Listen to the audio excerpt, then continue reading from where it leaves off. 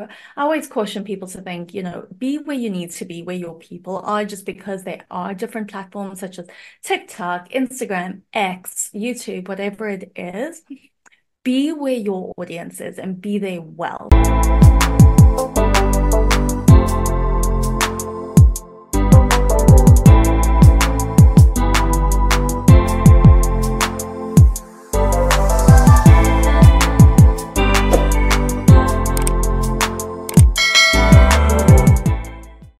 Welcome to the Brand Brief podcast, where we discuss the latest trends on the business side of lifestyle and tech brands and the impact of technology on driving brand growth. This podcast is powered by Brand Method Media Group, and I'm your host, Kelly Kelly. Today's guest is Tami McQueen, Chief Marketing Officer at BIP Ventures. BIP Ventures is the North American-focused venture capital division of BIP Capital. It is one of the Southeast's largest and most active VC firms. Since 2007, BIP Ventures has invested in the success of B2B software and tech-enabled service businesses at all stages of maturity. In addition to capital, they support entrepreneurs with access to infrastructure, acumen, and talent that results in category-leading companies. Welcome to the show, Tami. Kelly, thank you so much for having me today. It is a great pleasure to be here, and I can't wait for our discussion. Wonderful. So I would love to start with just getting into your role as CMO, Chief Marketing Officer. What does your role entail at BIP Ventures? Kelly, I think I have the best job in the world. I You do. can't believe I get to do what I get to do, and it's a real privilege to work with our investors and founders. And I have the great opportunity to be on both sides of the table. My team works with our portfolio companies. We have over 65 of those in the portfolio across the country in different sectors, ranging from healthcare, technology to media, marketplace, also from a dev tools and overarching SaaS technology businesses. And so we support our performance engineering team, who works very closely on the performance of our portfolios, helping them grow, scale, and accelerate their business activities. So we can support from a marketing perspective, whether that is on their branding, their ICP, different technology stacks in marketing. We help them a lot with their media releases or any public announcements that they have, and work with them as they build and grow. We also host 2 annual events throughout the year, our shareholders event and also our symposium, where we highlight and showcase a lot of those portfolio companies on stage. And it's an opportunity for investors to meet and see them where they are. So that's a fun part of what we do with our team, with specifically our portfolios. And on the other side, we work closely with our investors as well. So different fundraising and also working closely with them throughout the process from the investing side. And then a third realm of what we do from a marketing perspective is the firm itself. So these are different activities. Our content is incredibly robust. If you've had a chance to check that out on the website, we produce a report every year. It's called the State of Startups in the Southeast report, where we measure, track, and analyze different regions in the Southeast, the performance of startups, as well as investment trends in startups in those regions as well. That's a lot of fun that comes out of our team. We are also sharing a podcast that we will launch in the next couple of weeks. So excited about that, sharing founder stories, insights, and also investment trends and opportunities. So I'm looking forward to that. The team is working really hard to get that out, and overall just awareness and brand and support from both the founders and investor side. That's amazing. That's incredible. It's a lot of fun. It is a lot of fun. I see your content often, and I'm like, wow, it seems like such a well-rounded approach. It doesn't just seem like, oh, these are our brands. It's like, it's all encompassing. It's the culture, it's the brands, it's the investors, it's all of it. It seems that way. I'm so glad you mentioned that, because all too often brands go online and they just push with all this content and with all these updates online, where I think it has shifted so much over the years, but particularly now, you see how that algorithm has shifted. And I'm always saying, listen, you need to create for something that's valuable, not what moves the algorithm. But truly, people listen to people, people respond and react to people. From a brand perspective, it's really, really hard to move the needle otherwise, unless you are genuine and valuable and bring in insights that can actually make an impact. So I think that approach in our content team is phenomenal and in what they deliver and how they really bring the right things into the right people's hands. Yeah, I agree completely. I often say jokingly, when we are starting a new engagement, we make it very clear that we are not going to chop up your trifold brochure and spit that out all over LinkedIn. It's going to be a holistic approach or nothing at all. Yes, absolutely. And I think it's interesting, creating content is one thing, but distributing is another. And my inside joke is that uh, if someone cuts down a tree in the woods and no one's there to hear it, did it actually happen? Same thing with content. If you create a massive report to all these different content pieces, but no one knows it happens and you don't distribute them, did you actually write that? Did it happen? Yeah, exactly. Did it happen? So speaking of brand and storytelling specifically, is such a powerful tool in marketing. What's BIP Ventures approach to crafting compelling narratives around internally as well as the ventures and the impact they aim to make in the world? I love that you mentioned internally as well, because I think that is so critical for your employees to believe in and also be a steward of your vision and core values to the rest of the world. And for us, storytelling is not an act, but it is a way of who we are. And when I think of storytelling is us sharing our vision and being the sort of the conductor of that vision to the rest of the world. It's hard to come out with a narrative and believe in it and share it unless you truly believe in it. And so, from our perspective, storytelling is sharing our vision, sharing our why behind why we do it, and our North Star of what is our leading initiative of what we do it for and why we do it. And I think that for us is our brand storytelling. It's the why behind what we do and the value that we want to bring to our founders and being an elite partner for who we partner with, that we are trustworthy, that we can deliver that fiduciary responsibility to them as well.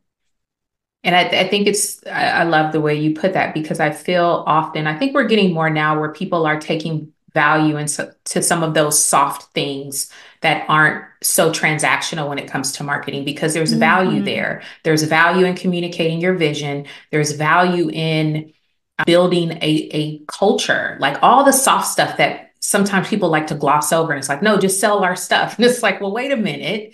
You're like you said, it's still people doing business with people. So there has to be some Yeah, sort of integration into who you are. Yes, I know absolutely. you started a business to make money, but what else? What is the culture of the company? What are your core values? All that stuff I feel like is coming more to the surface now. And I think it's incredible to watch.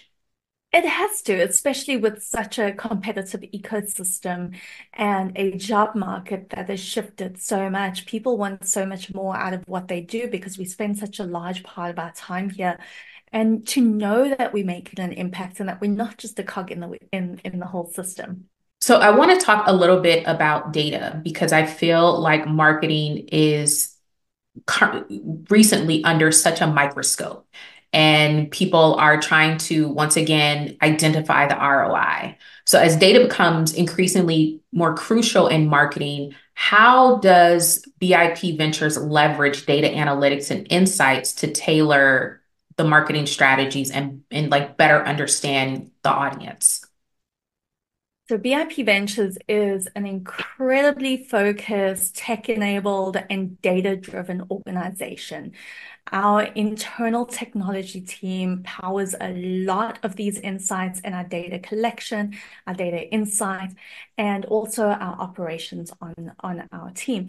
From a marketing perspective, we track and measure everything that we do. Marketing is often that gray area. We live in the gray quite a bit, and it's hard. And I think that's why it's come under fire, as you mentioned, because it's tough to quantify brand and oh, they know about us. And I think there's so much more that needs to be tied into that to make an impact and to show value and to show revenue generation or to show impact from portfolio growth or investor impact or whatever that may be. So from our perspective, we leverage a platform where we share all our data, and I share this with our management team on a weekly basis, and it is accessible and transparent to anyone who wants to be within the organization. The metrics that we track include everything from data from Google Analytics. This is how many website views, bounce rates, page views that are being tracked, top 10, what's moving, what's not, blog content, what's working, what's not. We also use Google Console, so that helps us understand what we're showing up for when people search for us. What is bringing them to the site, what's keeping them there, and also what's necessary for our target audiences. We also measure everything in HubSpot. So we measure email sent, open rates, click-through rates, list growth, everything to that end. We also measure social media. From an investor perspective, it is a vanity metric for us. I think it is not indicative of great value that we give to our founders. It's indicative of a source of authority we are in the industry versus the truth. So I always caution people to think, be where you need to be, where your people are, just because there are different platforms such as TikTok, Instagram, X, YouTube, whatever it is. Be where your audience is and be there well. So for us, we measure that. We really focus on LinkedIn in terms of our metrics and our analytics. And then we bring in also different areas from top of the funnel insights that we are working toward, different drip campaigns that we're running. And so we have everything on a dashboard, auto generates every week, and we analyze and adapt to based on what is performing and what's not. Yeah, I'm glad you brought that up. It's an integrated approach. It's not just one thing. I think often people hear certain sound bites or hot takes of, one email for every email you send, you should be getting 7 times ROI. Okay, well, there's a whole lot going on behind just the email. Like there's a lot Oh my happening in the gosh, yeah, background to actually get the exactly. sale. I Even with agree. social. Yeah, people are like, oh, I need a social media manager and I expect to get this in 30. And it's like, well, wait a minute. Is the back end together? Do you have all these things working cohesively to nurture an actual person? Or are you expecting one LinkedIn post to sell you out? I agree. Now, there are businesses that can do that, not many. However, I think what people misunderstand or uncertain about from a marketing perspective is marketing is your umbrella. If you envision your umbrella, and underneath that, you have social media, PR, event marketing, and SEO and everything else. You can't just say, "Oh, I need a PR campaign," and expect it to work. So I caution people when they say, oh, I need a PR person or I need a social media manager, as you said, how is your infrastructure going to now support that? And that's what's important. What do we have So, set up on the back end to make that worth it? You know? yes, Yeah. exactly. And that's what's important. And rather have a few things working than everything under this umbrella and go from there. Yeah. So, from the research that we've done on BIP Ventures, and of course, from knowing you through the industry for so many years, I know that relationships are super important as a culture to the company, I imagine. How do you guys foster the relationships within the community? And how do you see this progressing as we get more into the age of AI and everything being so hands off? Yeah. So I'm glad you brought up AI because it's a hot topic and it might be the white elephant in so many marketing rooms right now. And I'll say this, that AI is not going to be replacing humans. I will say though, It will replace marketers or people with AI will be replacing those without AI. So it always comes down to the people, no matter what. And it's so important to really focus on that culture. It's the number one thing in an organization you have complete control over and you can influence. So in a community, I think it's challenging, especially as we've emerged out of several years of lockdown, that being able to emerge and build these communities is so important. So these micro communities is exceptionally important. It doesn't necessarily have to be a massive event that you're attending, but what are some areas where you can gather 2, 3, 10 people over time speaking about one specific topic and let that grow over time? I don't think we always think it's either this or that or all or nothing. But it's really important to get back to those communities and to start sharing, whether it is just one-on-one to start off with and have someone else come into that circle and build circles that way. Internally, I think the biggest stressor on an organization is growing too quickly and not fostering those community within the organization. So going from 1 to 10 employees to then 50 employees is one thing. But once you get to 100 employees, it is an entirely different organization. And building those sub-communities, not cliques, very clear. It's important to build these sub-communities within your organization. Sub-communities then are for not necessarily about the organization itself, but within their interest. So maybe it is a tennis group or an AI interest group, and that could essentially bring people together across different teams, maybe into interests that you learn something more about someone you necessarily would not have had the opportunity. Before we wrap, is there anything on the horizon that you're excited about with BIP Ventures this year or in the next few years? Yeah, I'm excited about the team that's growing. I'm excited about the founders and the portfolio companies that are doing exceptionally well in the portfolio and solving really life-changing, tangible problems in the world. I think that's really important. And also working closely with these founders and also our investors in a very meaningful way. Amazing. Well, that's going to wrap our show today. Thank you to our incredible guest, Tami McQueen, Chief Marketing Officer at BIP Ventures. We'll have contact information for Tami and BIP Ventures in the show notes for anyone interested in getting more information or connecting. If you enjoyed today's episode, please be sure to like, subscribe, and leave a review.